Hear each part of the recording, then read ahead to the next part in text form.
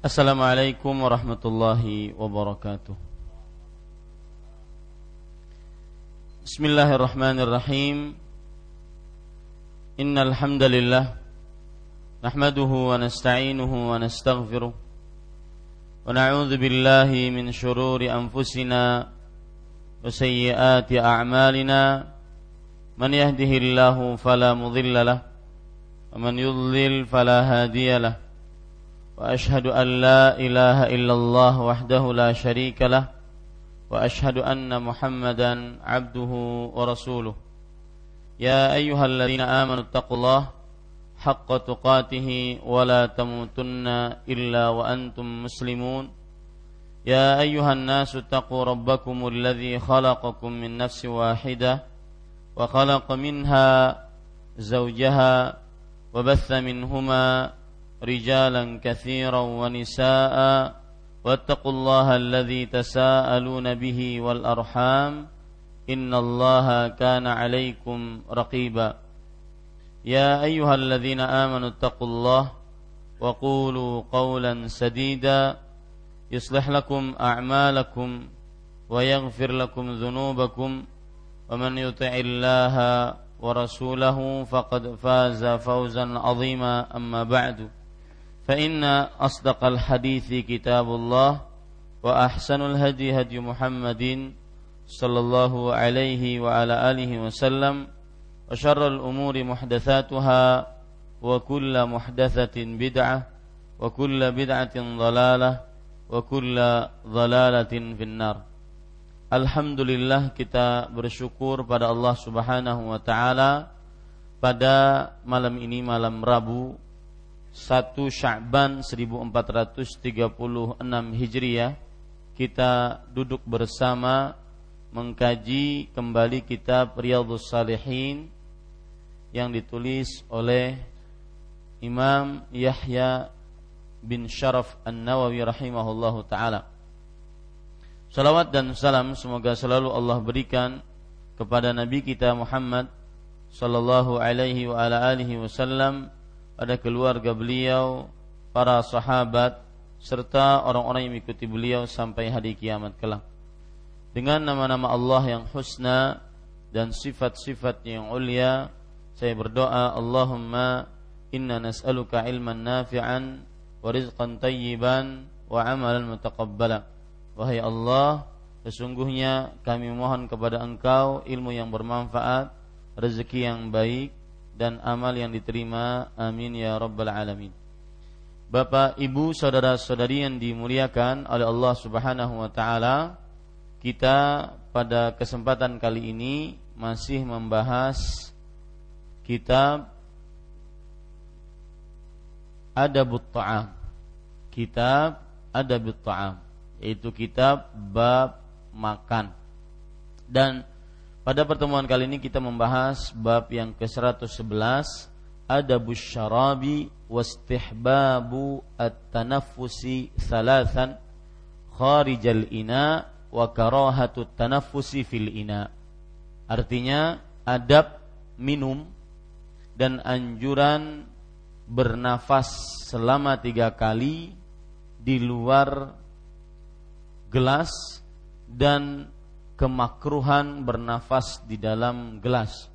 Wastihbabu idaratil ina 'alal aymani fal ayman ba'dal mubtadi, dan anjuran untuk memutar bejana atau gelas dimulai dari kanan, kemudian selanjutnya setelah orang yang memulai meminumnya. Kita bahas dulu bab ini. Bab ini adalah bab yang menjelaskan tentang adabus syarab, adab minum. Kata adab ini berkaitan dengan lebih perbuatan. Itu bedanya adab dengan sifat atau dengan akhlak. Adab dengan akhlak berbeda. Kalau akhlak itu berkaitan dengan sifat yang ada di dalam diri, adapun adab adalah perbuatannya. Maka di sini adabus syarab, adab minum, artinya adab-adab apa saja tatkala minum yang harus dilakukan. Kemudian anjuran untuk bernafas sebanyak 3 kali di luar gelas. Maksudnya di sini apabila seseorang meminum, maka dianjurkan dan termasuk adab dalam agama Islam dalam perihal minum, yaitu untuk membagi minuman tersebut menjadi 3 bagian. Ya, misalkan kita meminumnya, kemudian kita letakkan, bernafas dulu, minum lagi, bernafas lagi, dan seperti itu selanjutnya. Kemudian dan dimakruhkan bernafas di dalam bejana ataupun di dalam gelas, cangkir atau yang semisalnya yang digunakan untuk meminum. Ya. Dilarang tatkala kita meminum tersebut karena seseorang meminumnya dengan tanpa bernafas di luar bejana, maka akhirnya dia bernafas di dalam. Nah, ini yang dilarang. Larangan tersebut bentuknya adalah kemakruhan. Dan anjuran untuk memutar cangkir, piring, gelas dari bagian kanan kemudian selanjutnya setelah orang yang memulainya.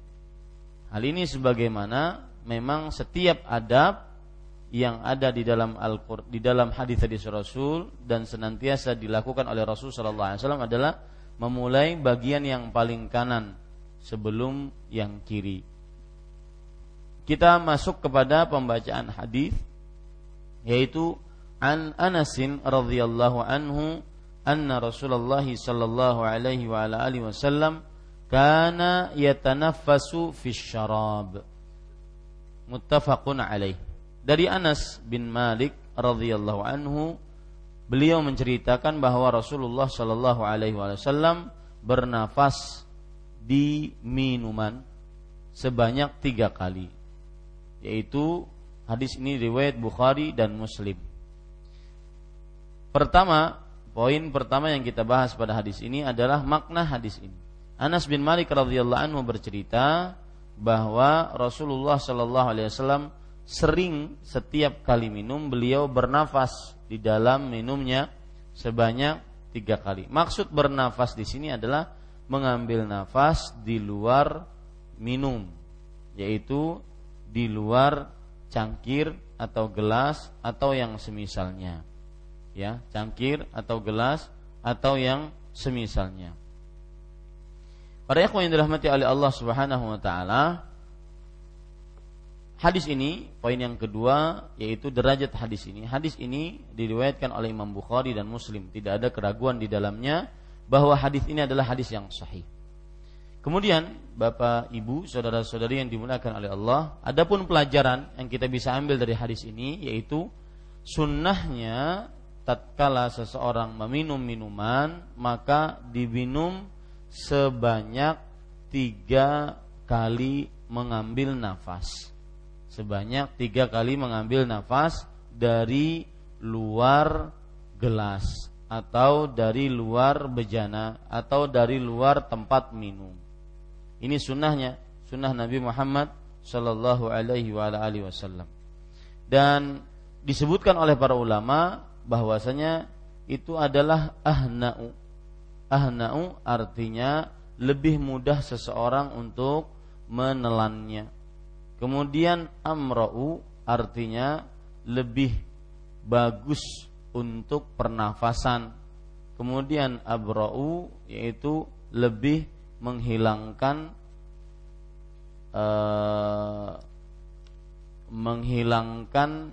penyakit pilek kalau minum dengan cara seperti itu.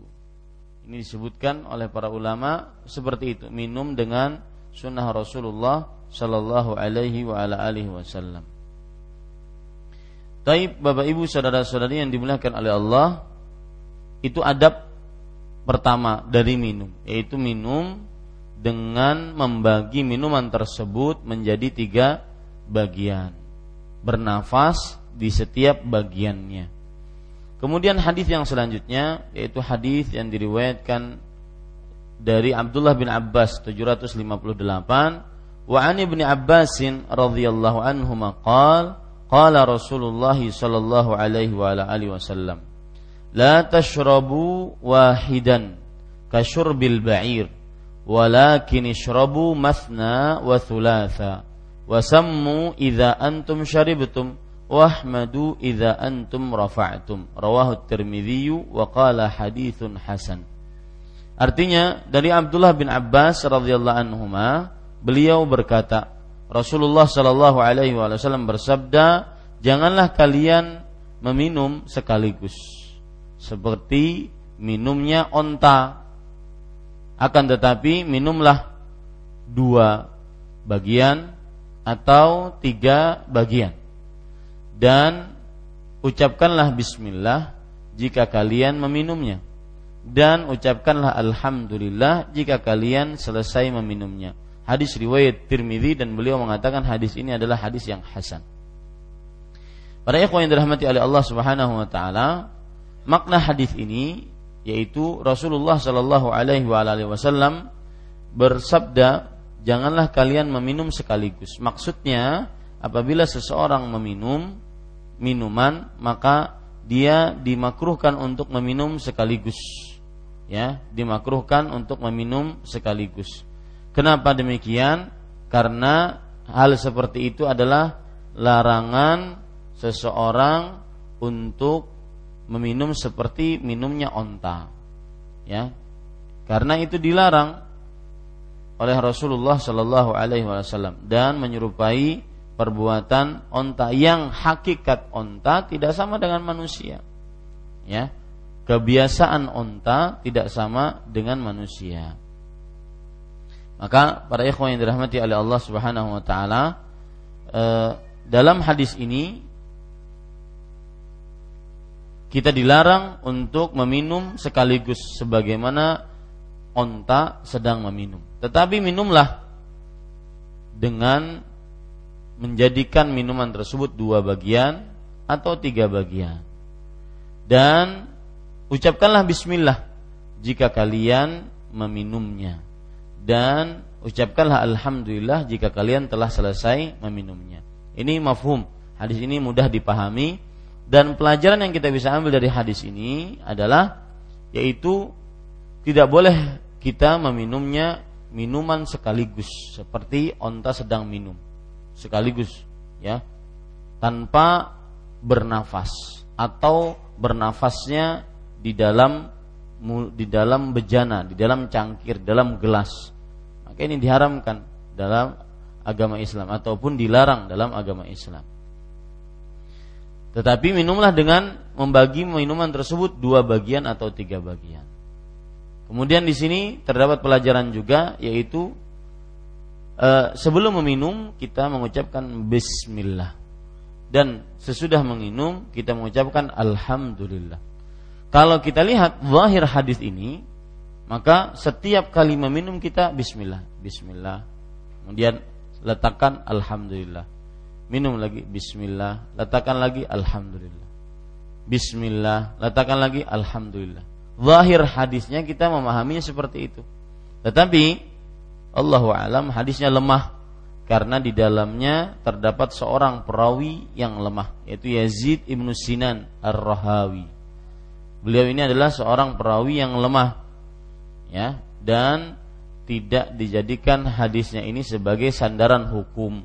Maka tetap saja kita kembali kepada adab yang pertama, adab makan dan minum, yaitu apabila seseorang mau makan atau mau minum, dia mengucapkan bismillah. Baru setelah selesai makan atau setelah selesai minum, baru dia mengucapkan alhamdulillah. Adapun berdasarkan hadis yang lemah ini, maka ya, seseorang setiap kali makan dia mengucapkan bismillah, setiap kali minum dia mengucapkan bismillah, dan setiap kali selesai satu suapan alhamdulillah, kemudian selesai satu kali minum alhamdulillah. Maka ini belum ada dalil yang kuat yang menopang akan hukum ini. Oleh karenanya yang benar adalah wallahu alam, Bapak Ibu saudara-saudari yang dimuliakan oleh Allah Subhanahu wa taala, yaitu kita kembali kepada bab sebelumnya, yaitu setiap kali kita meminum maka kita senantiasa mengucapkan bismillah, kemudian di akhir minuman baru kita mengucapkan alhamdulillah, sebagaimana yang kita pelajari sebelumnya. Para ikhwah yang dirahmati oleh Allah Subhanahu wa taala, di sini pelajaran menarik juga bahwa onta tatkala minum dia tidak bernafas di antara minumnya. Dia minum begitu saja. Dan ini terjadi kalau seandainya seorang manusia melakukan itu. Misalkan dia minum dari botol, kemudian dia botolnya tersebut dia minumkan terus-menerus tanpa dia lepas untuk bernafas. Nah, ini persis seperti minumnya seekor onta. Dan dari sini kita ambil pelajaran bahwa onta tatkala minum dia tidak bernafas. Kemudian para ikhwan yang dirahmati oleh Allah Subhanahu wa taala, ya, itu makna dan pelajaran yang kita bisa ambil dari hadis ini. Tetapi hadisnya lemah, tidak bisa dijadikan sandaran hukum karena kita beramal dengan hadis-hadis yang sahih, dan hadis-hadis yang sahih itu sudah mencukupi untuk kita mengamalkannya. Baik, hadis yang selanjutnya, hadis 759. An Abi Qatadah radhiyallahu anhu anna an-nabiy sallallahu alaihi wasallam naha an yutanaffasa fil ina, muttafaqun alaih. Abu Qatadah radhiyallahu anhu meriwayatkan bahwa Rasulullah sallallahu alaihi wasallam telah melarang untuk bernafas di dalam bejana, muttafaqun alaih. Hadis riwayat Bukhari dan Muslim. Dan Bapak Ibu saudara-saudari yang dimuliakan oleh Allah Subhanahu wa taala, hadis ini maksudnya adalah Nabi Muhammad sallallahu alaihi wasallam melarang untuk bernafas di dalam gelas, di dalam cangkir tatkala meminum. Bernafas yang dimaksud tidak sama dengan bernafas sebelumnya. Kalau bernafas sebelumnya itu kita minum, kemudian kita ambil nafas di luar gelas. Minum lagi, kita ambil lagi nafas di luar gelas. Terus sebanyak 3 kali ataupun 2 kali.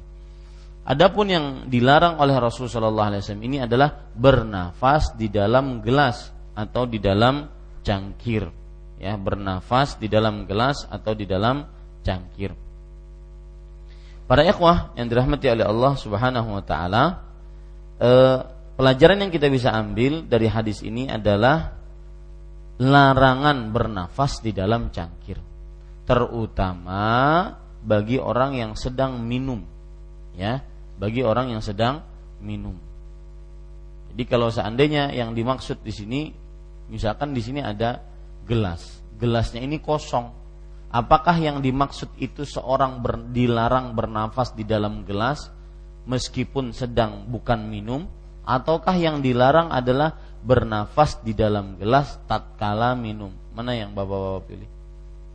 Ya, bernafas, dilarang bernafas di dalam gelas tatkala minum, Ini yang dilarang, ya, berdasarkan riwayat yang lain, yaitu idza syariba ahadukum fala yutanaffas fil ina, atau fala yatanaffas fil ina. Jika salah seorang dari kalian sedang minum. Nah, ini menunjukkan bahwasanya yang dilarang itu adalah tatkala minum. Bukan berarti ada gelas kosong kemudian kita letakkan di mulut, kita dilarang bernafas padanya. Bukan, tetapi tatkala minum kita dilarang untuk bernafas padanya. Kemudian para ikhwan yang dirahmati oleh Allah, pelajaran selanjutnya yang kita bisa ambil dari hadis ini adalah larangan ini berbentuk kemakruhan.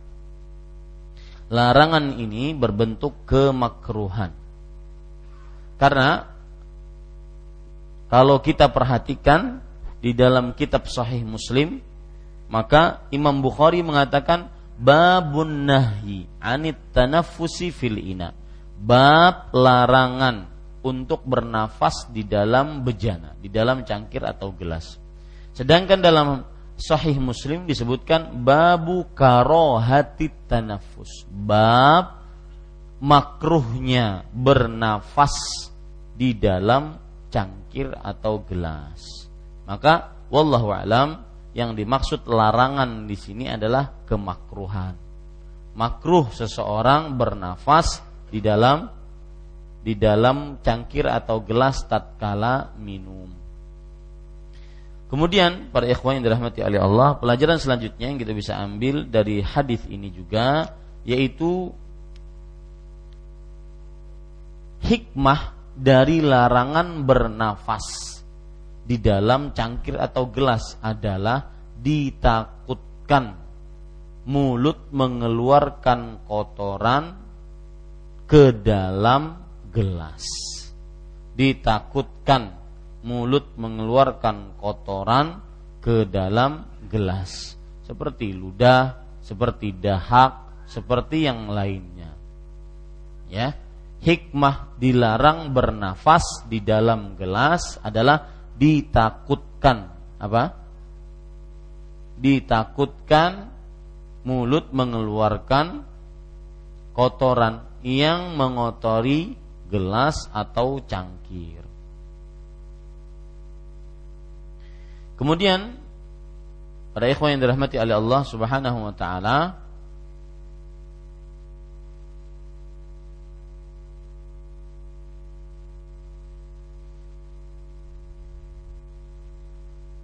ya, kita masuk kepada hadis selanjutnya. Tidak ada pelajaran yang bisa kita ambil kecuali itu. Berarti di sini sudah kita ambil beberapa adab. Adab yang pertama tadi sudah kita sebutkan pada hadis 757, yaitu dilarang bernafas dianjurkan untuk bernafas di luar gelas tatkala minum sebanyak 3 kali. Kemudian hadis selanjutnya yang barusan kita baca, yaitu larangan untuk bernafas di dalam gelas atau cangkir. Berarti ini sudah dua adab dalam minum. Dua adab dalam minum. Baik, kita masuk kepada hadis yang ke-760.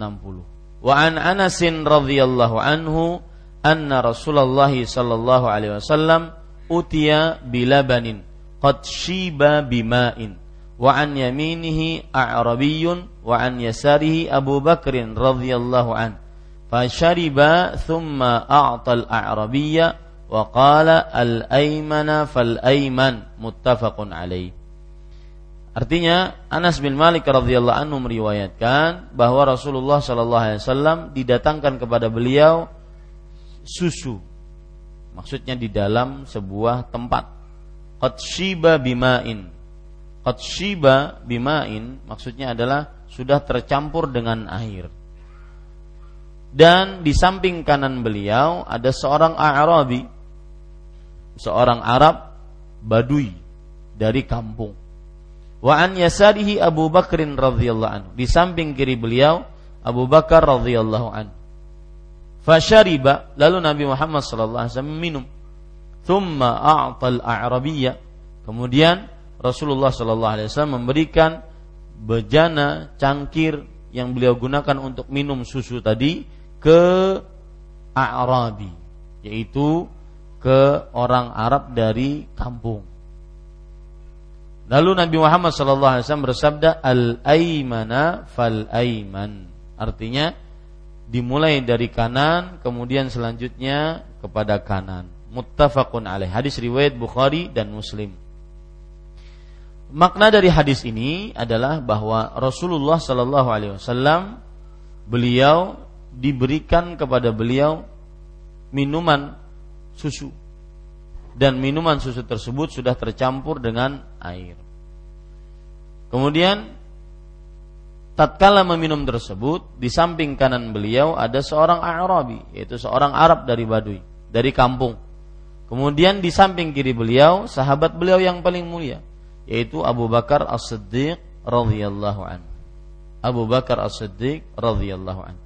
Maka Nabi Muhammad sallallahu alaihi wasallam meminumnya. Kemudian setelah meminum, maka beliau memberikan kepada bagian yang kanan. Dan qadarullah, bagian yang kanan tersebut bukan orang yang paling mulia, yaitu A'rabi, yaitu seorang Arab dari kampung. Maka Nabi Muhammad SAW setelah itu menjelaskan kenapa beliau tidak memberikan kepada Abu Bakar As-Siddiq radhiyallahu anhu. Padahal Abu Bakar As-Siddiq adalah lebih mulia tentunya dibandingkan A'rabi tersebut. Maka Nabi Muhammad SAW menjawab, al-ayman fal-ayman. Artinya bagian kanan terdahulu, kemudian selanjutnya kepada bagian kanan seterusnya. Para ikhwah yang dirahmati oleh Allah Subhanahu wa taala, hadis ini riwayat Bukhari dan Muslim, tidak ada keraguan di dalamnya. Dan pelajaran yang kita bisa ambil dari hadis ini adalah yaitu Nabi Muhammad SAW sangat-sangat memperhatikan untuk mendahulukan bagian kanan dalam hal apapun juga. Nabi Muhammad SAW sangat-sangat memperhatikan untuk mendahulukan bagian kanan dalam hal apapun juga, sebagaimana hadis Aisyah radhiyallahu anha, Rasulullah sallallahu alaihi wasallam yu'jibuhu tayammunu fi sya'nihi kulli. Nabi Muhammad sallallahu alaihi wasallam menyukai bagian kanan di dalam segala perkaranya. Fi tana'ulihi wa tarajjulihi, di dalam memakai sendal, di dalam menyisir rambut, wa fi tuhurihi, dan di dalam bersuci, wa fi sya'nihi kullih, dan di dalam seluruh keadaan beliau senantiasa memulai dengan bagian kanan. Para ikhwah yang dirahmati oleh Allah Subhanahu wa taala, pelajaran selanjutnya yang kita bisa ambil dari hadis ini adalah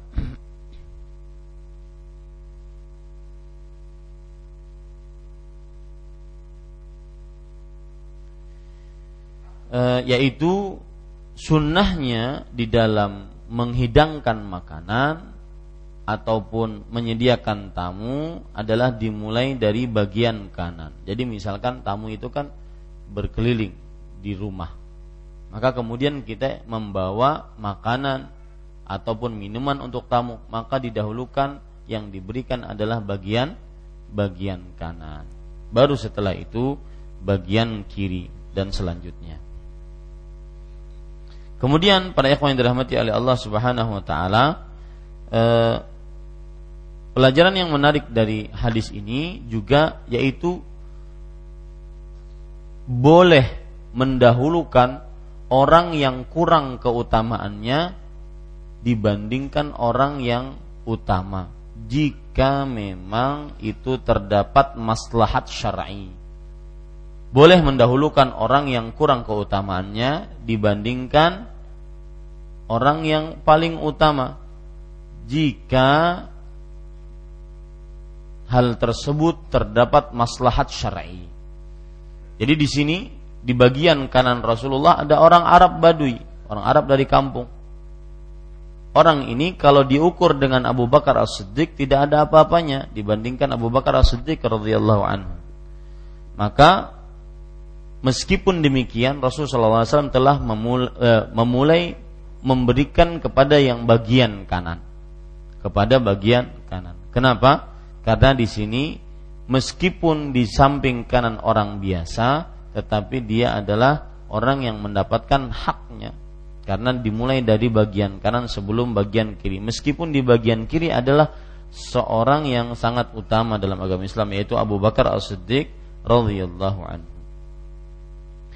Maka Rasulullah sallallahu alaihi wasallam mengatakan al-aiman fal-aiman. Yang kanan lebih dahulu, yang kanan lebih dahulu. Ini para ikhwah yang dirahmati oleh Allah Subhanahu wa taala. Taib, Bapak Ibu saudara-saudari yang dimuliakan oleh Allah Subhanahu wa taala, termasuk dari yang kita pelajari pada kesempatan kali ini itu hadis yang 761.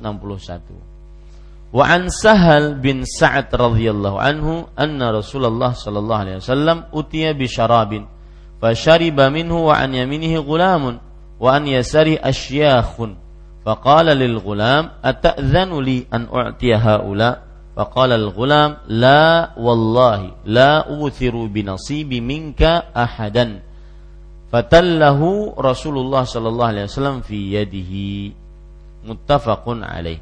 Artinya Bapak Ibu saudara-saudari yang dimuliakan oleh Allah, Sahal bin Abdullah meriwayatkan bahwa Rasul sallallahu alaihi wasallam diberikan sebuah minuman.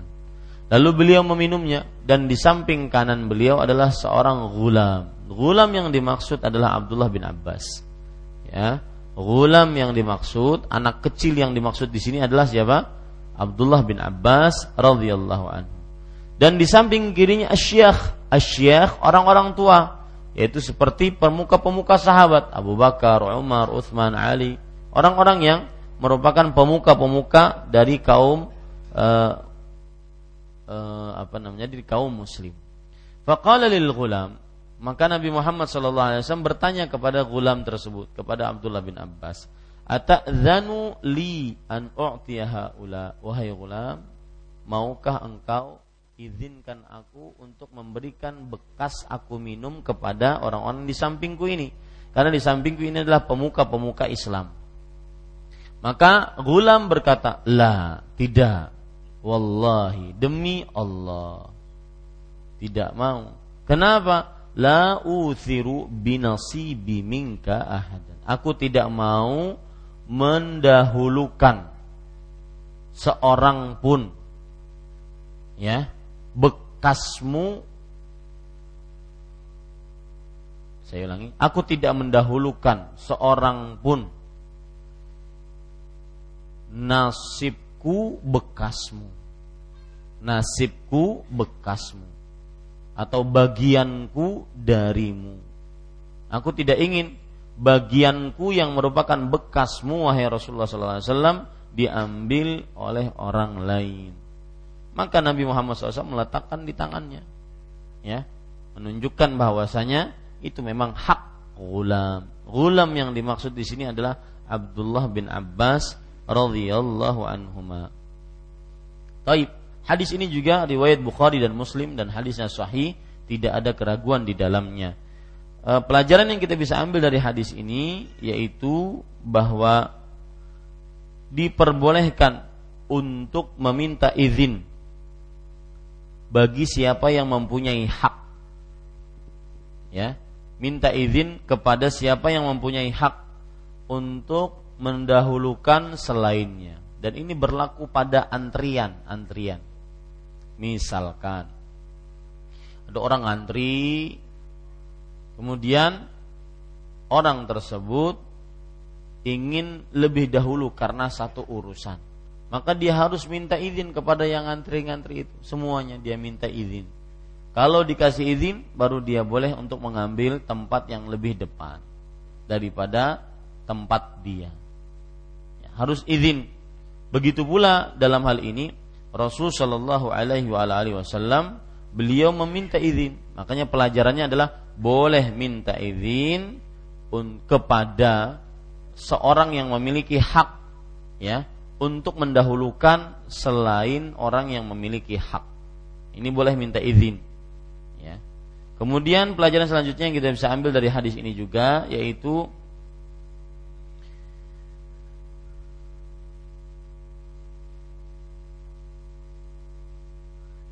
bahwa Rasulullah sallallahu alaihi wasallam tetap memberikan hak kepada yang mempunyai hak. Dan inilah sifat yang paling utama dari seseorang pemimpin.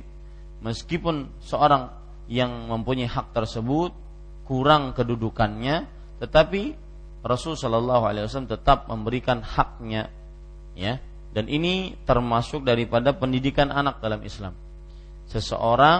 Seorang anak, dia berhak untuk mendapatkan apa yang merupakan pemberian dari orang tuanya, baik itu harta, sandang, pangan, ya. Dan tidak boleh orang tua untuk membeda-bedakan antara anaknya, ya, untuk membeda-bedakan antara anaknya. Misalkan yang paling kecil itu biasa disayang oleh orang tua, maka meskipun yang paling kecil tersebut, ya, disayang oleh orang tua, maka untuk sebuah maslahat yang paling besar harus didahulukan, kecuali minta izin kepada yang paling besar. Ya, ini para ikhwan yang dirahmati oleh Allah Subhanahu wa taala. Jadi boleh seorang minta izin kepada orang yang berhak untuk mendahulukan orang lain. Ya, kita lanjutkan Bapak Ibu saudara-saudari yang dimuliakan oleh Allah Subhanahu wa taala.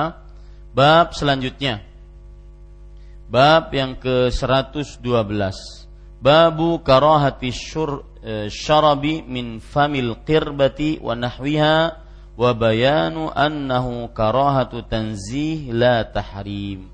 Bab kemakruhan minum dari mulut bejana atau dan semisalnya, dan penjelasan bahwasanya makruh di sini adalah makruh pensucian, bukan makruh keharaman.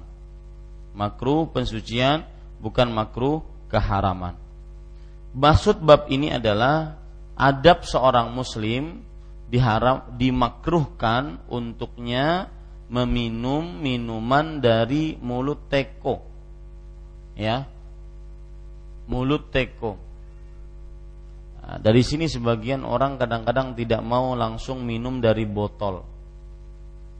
Ya. Botol, misalkan botol minuman mineral, air mineral langsung dia minum, dia tidak mau. Karena berdasarkan ini adalah famul qirbah, yaitu mulut dari bejana. Al-qirbah di sini adalah tempat minum yang terbuat dari kulit.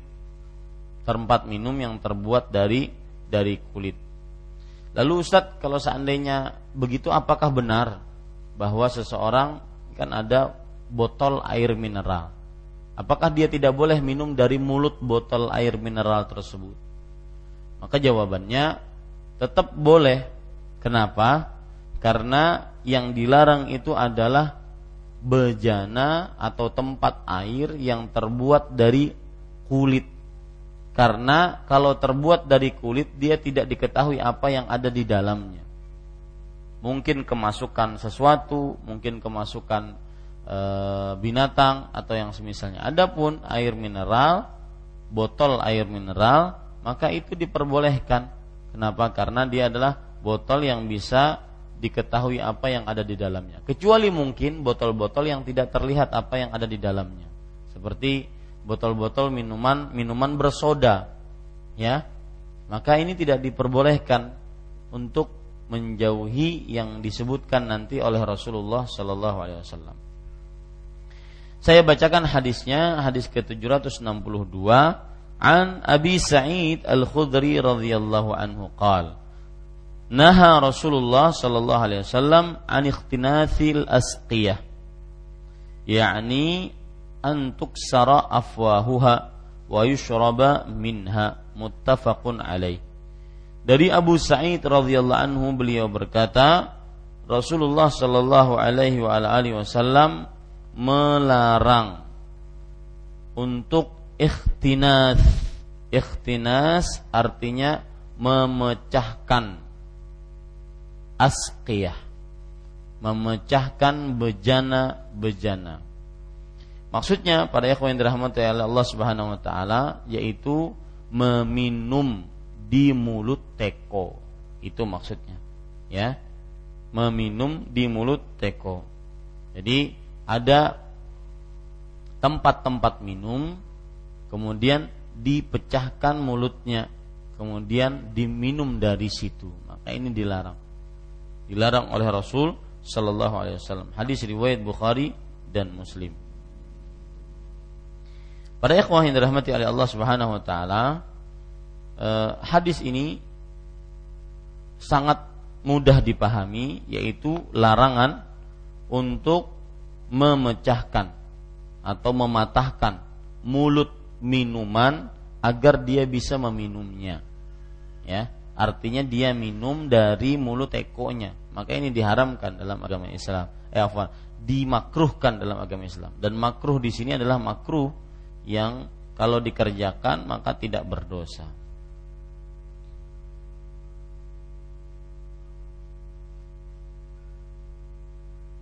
Saya sengaja cepat karena memang hadisnya tidak ada yang begitu perlu perhatian khusus, dan kita dalam pelajaran Riyadhush Shalihin ini salah satunya yang kita tuju adalah adab-adab saja. Ya, adab-adab saja. Nanti biasanya kalau ada hal-hal yang penting maka saya akan berhenti padanya.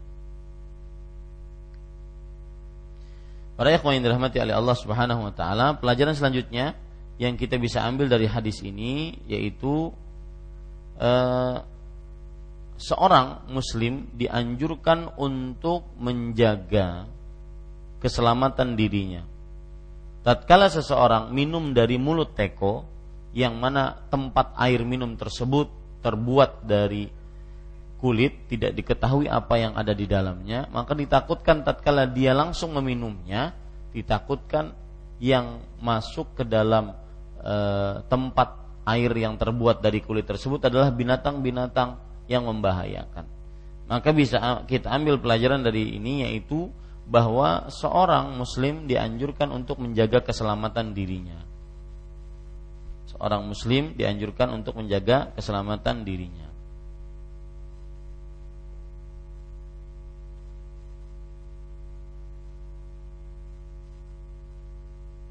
Ya. Kita lanjutkan hadis yang ke-763. Wa an Abi Hurairah radhiyallahu anhu qala naha Rasulullah sallallahu alaihi wasallam an yushraba min fi siqa awil qirbah muttafaqun alaihi. Artinya Abu Hurairah radhiyallahu anhu berkata, Rasulullah sallallahu alaihi wasallam melarang untuk minum dari mulut bejana, mulut teko, atau dari mulut tempat air yang terbuat dari kulit. Muttafaqun alaih. Hadis diriwayatkan oleh Imam Bukhari dan Muslim. Para ikhwah yang dirahmati oleh Allah Subhanahu wa taala, hadis ini kalau kita perhatikan terdapat cerita pada riwayat Bukhari. Saya bacakan riwayat Bukhari tentang hadis ini. Yaitu Ikrimah berkata, "Ala ukhbirukum bi asya qisar haddatsana biha Abu Hurairah." Artinya, kata Ikrimah, maukah kalian aku beritahukan dengan perkara-perkara yang pendek, cerita-cerita pendek, yang mana Abu Hurairah meriwayatkan hadis tersebut kepada kami. Nah, bunyinya bagaimana? Naha Rasulullah sallallahu alaihi wasallam 'anis syurbi min famil qirbah awis siqa wa an yamna'a jarahu an yaghriza khashabahu fi darih. Rasulullah sallallahu alaihi wasallam melarang untuk minum dari mulut teko atau dari mulut bejana, dan Nabi Muhammad sallallahu alaihi wasallam melarang tetangga untuk menancapkan kayu di rumah tetangganya. Ya, menancapkan kayu di rumah tetangganya. Maksudnya adalah ini rumah tetangga, maka dia gunakan untuk sesuatu yang berkaitan dengan dirinya dan mengganggu tetangga. Ini yang dilarang oleh Rasul sallallahu alaihi wasallam. Taib. Hadis ini riwayat Bukhari dan Muslim, hadisnya sahih. Pelajaran yang kita bisa ambil dari hadis ini yaitu larangan untuk minum dari mulut teko atau mulut bejana. Kenapa para ikhwan yang dirahmati oleh Allah? Para ulama menjelaskan karena seorang yang minum dalam keadaan seperti ini kadang-kadang ya airnya masuk terlalu kencang ke dalam dirinya sehingga bisa membuat penyakit ke dalam dirinya. Ya, terlalu kencang. Ya, karena dia tidak bernafas, tetapi dia langsung meminumnya dari mulut teko. Kemudian para ikhwan yang dirahmati oleh Allah Subhanahu wa taala,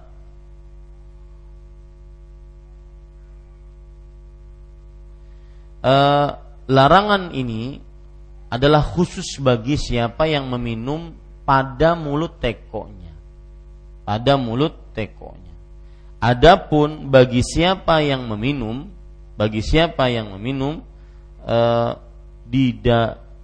dengan cara dia menuangkan apa yang ada dalam bejana atau dalam tempat air yang terbuat dari kulit tadi, kemudian dia minum, maka ini tidak mengapa. Yang dilarang adalah minum dari tempat bejana, dari mulut bejana, mulut teko tersebut yang langsung, itu yang dilarang. Adapun ya misalkan di zaman sekarang ada air-air yang instan yang bersoda, kemudian setelah itu kita buka, kemudian kita tuangkan ke gelas. Nah, ini tidak mengapa. Ya. Jadi yang dilarang adalah jenis minumnya di mana di mulut teko, itu yang dilarang oleh Rasulullah sallallahu alaihi wa ala alihi wasallam. Taib, para ikhwah yang dirahmati oleh Allah Subhanahu wa taala.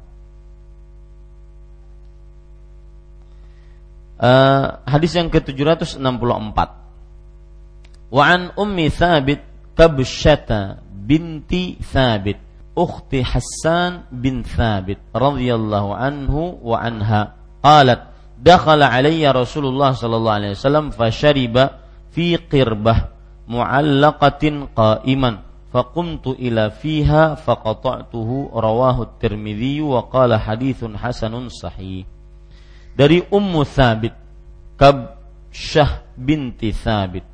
Beliau ini adalah saudarinya Hasan bin Thabit. Hasan bin Thabit adalah salah seorang yang suka mengucapkan syair-syair di hadapan Rasulullah sallallahu alaihi wasallam. Ummu Thabit berkata, aku pernah menemui Rasulullah sallallahu alaihi wasallam. Lalu beliau meminum dari qirbatin mu'allaqah qa'iman. Beliau meminum dari mulut teko yang tergantung, dalam keadaan beliau meminumnya sambil berdiri. Di ada mulut teko, ada tempat air digantung. Biasa kan ada tempat air yang terbuat dari kulit digantung di dinding. Nah, Nabi Muhammad SAW meminum dari mulut teko dalam keadaan berdiri, ya, dalam keadaan berdiri. Maka aku, kata Ummu Thabit radhiyallahu anha, menuju kepada qirbah tadi, yaitu menuju kepada tempat minum tadi. Maka aku potong, yaitu potong qirbahnya, talinya, sehingga Rasul sallallahu alaihi wasallam bisa meminumnya dengan mudah.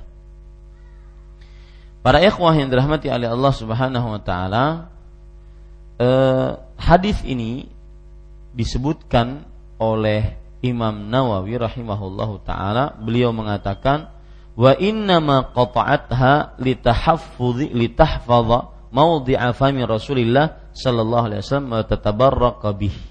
Kata Imam Nawawi bahwa Ummu Thabit memotong, kan minum dari mulut teko tadi, maka dipotong oleh Ummu Thabit mulut tekonya, mulut qirbahnya. Untuk apa? Untuk menjaga bekas mulut Rasulullah sallallahu alaihi wasallam yang ada di dalam, yang ada pada qirbah tersebut, pada tempat air, ya. Kemudian untuk bisa dijadikan sebagai tabarruk dengannya. Jadikan sebagai tabarruk dengannya. Wa tasunahu 'anil ibtizal, dan menjaga agar tidak dihinakan. Ya. Kemudian Imam Nawawi mengatakan, wa hadzal haditsu mahmulun 'ala bayanil jawaz wal haditsanis sabiqan li bayanil afdal wal akmal. Hadis ini, ya, ini kan hadis yang riwayat Tirmidzi dan hadisnya sahih. Berarti kalau begitu Nabi Muhammad SAW juga minum di mulut teko. Maka Pak Imam Nawawi mengatakan hadis ini dimungkinkan penjelasan tentang bolehnya minum di mulut teko. Kan Nabi Muhammad SAW tadi minum sambil berdiri, bahkan minumnya di mulut teko. Maka ini hadis bertentangan dengan hadis pertama dan hadis kedua yang kita baca, bahwa dilarang untuk minum di mulut teko. Maka bagaimana ini? Maka dijelaskan oleh para ulama bahwa cara menggabungkannya adalah bahwa Rasulullah Shallallahu Alaihi Wasallam beliau meminum di mulut teko dan beliau pada waktu itu memerlukannya, ya. Beliau pada waktu itu memerlukannya. Adapun seseorang yang dilarang untuk minum di mulut teko adalah karena tidak memerlukannya. Pelajaran yang menarik dari hadis ini juga yaitu Ummu Thabit memotong mulut dari qirbah tadi. Jadi kan dia terbuat dari kulit, kemudian ada tempat minumnya. Nah, dia potong di situ, ya, agar apa? Agar dia bertabarruk dengan bekas-bekas Rasulullah Sallallahu Alaihi Wasallam. Ngomong-ngomong, Bapak Ibu saudara-saudari, boleh nggak cara seperti ini? Hanya boleh kepada siapa? Rasulullah Sallallahu Alaihi Wasallam. Adapun kepada selain Rasulullah maka tidak diperbolehkan menurut pendapat yang lebih kuat. Kenapa? Karena bertabarruk dengan zat seorang makhluk hanya boleh kepada Rasulullah sallallahu alaihi wa ala alihi wasallam.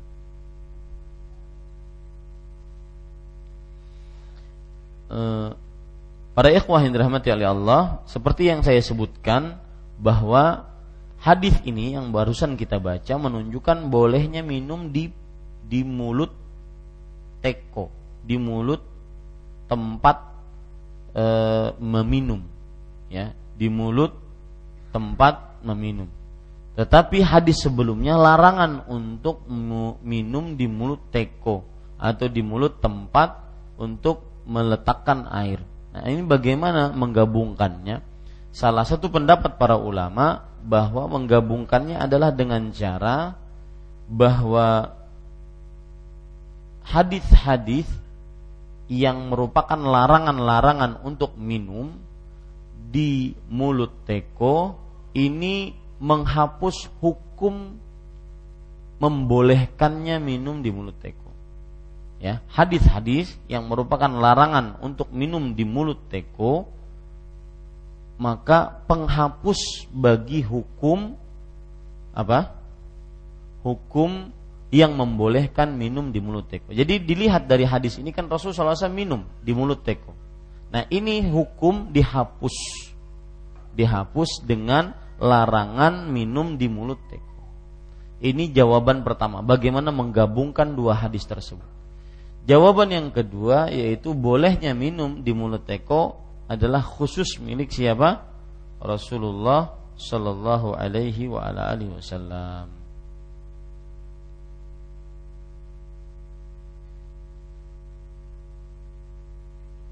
Kemudian pelajaran selanjutnya yang kita bisa ambil dari hadis ini, larangan ini semuanya hukumnya makruh. Makruh di sini makruh tanzih. Makruh tanzih yaitu makruh yang lebih baik dijauhi, bukan sampai kepada derajat makruh tahrim. Makruh tahrim yaitu makruh yang diharamkan untuk melakukannya. Tetapi larangan di sini bentuknya adalah apa? Bentuk makruh. Makruh yaitu dianjurkan untuk tidak mengerjakannya. Ya, untuk tidak mengerjakannya.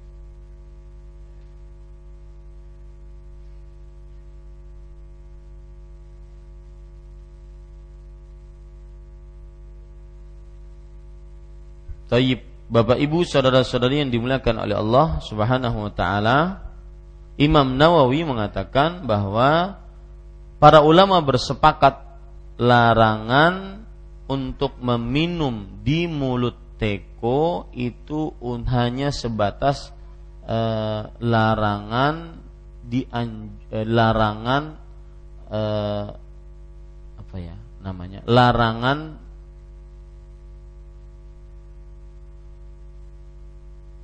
larangan yang berupa makruh, tetapi bukan makruh yang diharamkan, tetapi larangan hanya penjauhan, pensucian.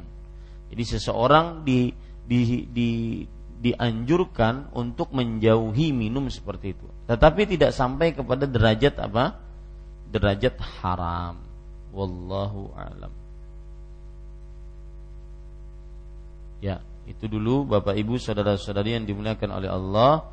Berarti kita sebutkan beberapa sebab yang beberapa adab di dalam minum, ya. Yang pertama yaitu seseorang diharamkan untuk adab yang pertama, saya ulangi, adab yang pertama yaitu seseorang dianjurkan untuk minum dengan cara bernafas 3 kali di luar bejana atau di luar gelas. Kemudian yang kedua yaitu seseorang dimakruhkan untuk bernafas di dalam bejana tatkala meminum. Kemudian adab yang ketiga yaitu dimakruhkan seseorang untuk minum dari mulut bejana atau dari mulut kirbah, mulut tempat menyimpan air yang terbuat dari kulit, ya. Kemudian para ikhwan yang dirahmati oleh Allah Subhanahu wa taala, Larangan ini maksudnya adalah larangan makruh yang tidak sampai kepada derajat pengharaman. Nah, itu beberapa adab dulu yang bisa kita bahas pada kesempatan kali ini dari adab-adab minum, ya, dari adab-adab minum. Baik. Ini yang bisa saya sampaikan. Apa yang baiknya dari Allah Subhanahu wa taala, apa yang buruk itu dari saya pribadi. Wa sallallahu nabiyana Muhammad walhamdulillahi rabbil alamin. Fadhal, jika ada yang ingin ditanyakan.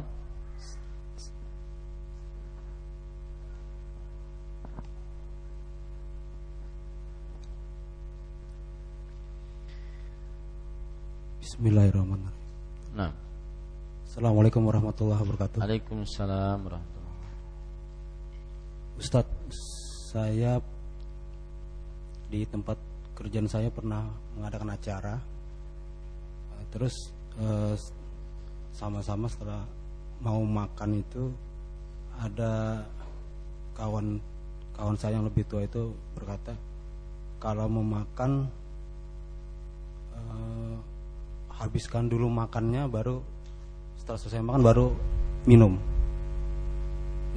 Jadi nggak makan terus minum, makan lagi minum, nggak. Jadi makan sampai habis, terus habis itu minum. Katanya lebih baik seperti itu. Terus kemudian beberapa hari saya pernah diajak kawan non muslim makan di warung gitu. Dia menghabiskan dulu makanannya. Baru setelah itu selesai habis makanannya baru dia minum. Apakah itu sesuai dengan hadis Rasulullah yang sepertiga makan, sepertiga minum, dan sepertiga udara gitu? Yang pertanyaan saya kedua, mungkin di luar ini, untuk memakan daging kelinci itu apakah ada hadisnya, Ustaz? Terima kasih. Terima kasih atas pertanyaannya, jazakumullah khair. Yang pertama yaitu tentang apakah harus makan selesai dulu baru minum, dan apakah ada hubungannya dengan hadis yang berbunyi wa thuluthun lit-ta'am wa thuluthun lisyarab wa thuluthun lin-nafas. Sepertiga untuk makan, sepertiga untuk minum, dan sepertiga untuk bernafas. Maka jawabannya, saya tidak ada dapatkan dalil bahwa kalau makan tidak boleh dicampur dengan minum. Saya tidak dapatkan dalilnya, ya. Dan saya tidak tahu dari sisi kesehatan apakah berbahaya atau tidak. Jadi saya tidak tahu menjawabnya itu. Adapun ada hubungannya dengan hadis yang disebutkan tadi, maka tidak ada hubungannya.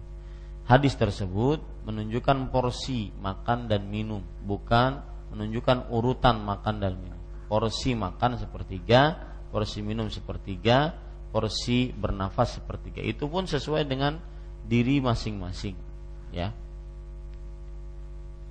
Kemudian jadi tidak ada hubungan dengan makan dulu baru minum baru bernafas, tidak ada hubungannya. Adapun secara eksplisit hadisnya menunjukkan bahwa apakah makan dulu dihabiskan baru minum, maka ini belum saya ketahui. Wallahu a'lam. Kemudian pertanyaan yang kedua yang berkaitan dengan kelinci. Daging kelinci asal hukumnya dia adalah hewan yang halal karena tidak masuk ke dalam dalil-dalil dari hewan-hewan yang diharamkan. Hewan-hewan diharamkan karena beberapa sebab. Yang pertama yaitu hewan jenis jallalah, yaitu hewan yang memakan makanannya cuma najis. Yang kedua yaitu hewan yang diharamkan untuk dibunuh, maka ini diharamkan untuk dimakan karena dia diharamkan untuk dibunuh. Yang ketiga hewan yang dianjurkan untuk dibunuh, maka ini diharamkan karena dia dianjurkan untuk dibunuh. Yang keempat hewan yang najis, ya, hewan yang najis seperti babi, seperti anjing dan yang semisalnya. Allah Subhanahu wa taala berfirman, "Innama harrama 'alaikumul maitata wad-dama wa lahmal khinzir wa ma uhilla li ghairillahi bih." Sesungguhnya diharamkan atas kalian bangkai, darah, kemudian daging babi, kemudian seluruh hewan yang disembelih tanpa menyebut nama Allah Subhanahu wa taala. Adapun kelinci, maka dia pada asal hukumnya, yaitu Allah Subhanahu wa taala berfirman, "Ya ayyuhan nas, kulu mimma fil ardi halalan thayyiban." Wahai manusia, makanlah dari apa yang ada di bumi dengan halal dan baik. Maka asal hukum makanan selain yang diharamkan dia halal, termasuk di dalamnya daging kelinci. Wallahu a'lam. Maaf. Assalamualaikum Ustaz. Kemarin Anda pernah dengar Ustaz bilangnya minum dibagi 3. Kemarin juga Anda lihat Ustaz Maududi juga melakukan itu. Nah sekarang hadisnya itu apakah yang dimasukkan dengan bernapas 3 kali itu Ustaz? Iya, yang dimaksud itu adalah minum dibagi 3, yaitu kita minum, kemudian kita bernafas, minum lagi, baru bernafas. Itu yang dimaksudkan dalam hadis tersebut. Minumnya dibagi 3. Nah, pembagian 3, apakah harus 3? Maka tidak juga. Kadang-kadang ada yang mulutnya kecil, ya maka mungkin dibagi 5. Ya, ada yang mulutnya besar, maka mungkin dibagi 2. Ya, tergantung orangnya. Jadi pengucapan 3 tersebut bukan untuk pembatasan, tetapi pengucapan 3 tersebut adalah sebagai bentuk pembagian minuman. Jangan sampai sekaligus sebagaimana onta. Wallahu a'lam. Nah, yang lain. Di sini pertanyaan, barakallahu fiik, semoga Allah berkahi ilmu, amin. Mengenai permasalahan minum di mulut teko atau botol, bagaimana dengan meminum minuman kaleng yang minuman itu tidak kelihatan isinya, namun sudah steril minuman tersebut? Maka minuman steril tidak menjamin. Artinya asal hukumnya memang minuman-minuman yang dari kaleng misalkan, dia asal hukumnya tidak ada isi di dalamnya kecuali minuman yang cocok untuk diminum, air yang cocok untuk diminum. Tetapi ini pun tidak menjamin, ya, karena mungkin saja terdapat di dalamnya binatang-binatang yang dihasilkan dari minuman-minuman yang rusak tadi. Maka ini tidak menjamin. Maka wallahu alam lebih baik saya katakan tidak wajib, lebih baik jika dia minum pada botol-botol yang tidak kelihatan isi di dalamnya, maka jangan minum dari mulut tekonya, tapi dituangkan dulu ke gelas. Wallahu a'lam. Pertanyaan selanjutnya yaitu, di dalam kondisi apa saja sebuah hukum dapat dihapus atau mansukh? Dalam kondisi yang memang diperkenankan oleh syariat Islam. Jadi kalau kita belajar hukum nasakh dan mansukh, hukum yang dihapus dan yang menghapus dalam ilmu fikih atau ilmu usul fikih, maka kita akan dapati bahwa sebab hukum dihapus itu murni kembali kepada Allah Subhanahu wa taala, dan Allah memiliki hikmah dalam penghapusannya. Allah Subhanahu wa taala berfirman di dalam Al-Qur'an, "Ma nansakh min ayatin aw nunsiha na'ti bi khairin minha aw mithliha." Artinya, apa saja yang kami hapus dari ayat atau yang kami lupakan, maka kami akan datang dengan yang lebih baik darinya atau yang semisal dengannya. Alam ta'lam annallaha ala kulli syai'in qadir. Apakah kamu tidak mengetahui bahwasanya Allah Maha Kuasa atas segala sesuatu? Surah Al-Baqarah ayat 106. Dari ayat ini kita ambil pelajaran untuk hukum yang ada dihapus dengan hukum yang lain, kemudian dihapus lagi dengan hukum yang lain, maka ini semua kembali kepada kekuasaan Allah, bahwa Allah lah yang Maha Kuasa yang menghapus hukum dan menetapkan hukum tersebut, ya. Dan ini termasuk daripada kekuasaan Allah, menunjukkan kepada kekuasaan Allah. Allah sekehendaknya mengatur syariat, Allah sekehendaknya mengatur manusia. Peraturannya kadang-kadang seperti ini, kadang-kadang dirajam, kadang-kadang dihapus hukumnya, kadang-kadang diharamkan, kadang-kadang kemudian dibolehkan. Ini sesuai dengan menunjukkan tentang kuasa Allah dalam mengatur manusia. Makanya Allah akhiri ayat ini, alam ta'lam annallaha ala kulli syai'in qadir. Apakah kamu tidak mengetahui bahwa Allah Maha Kuasa atas segala sesuatu? Wallahu a'lam. Nah. Assalamualaikum warahmatullahi wabarakatuh. Waalaikumsalam.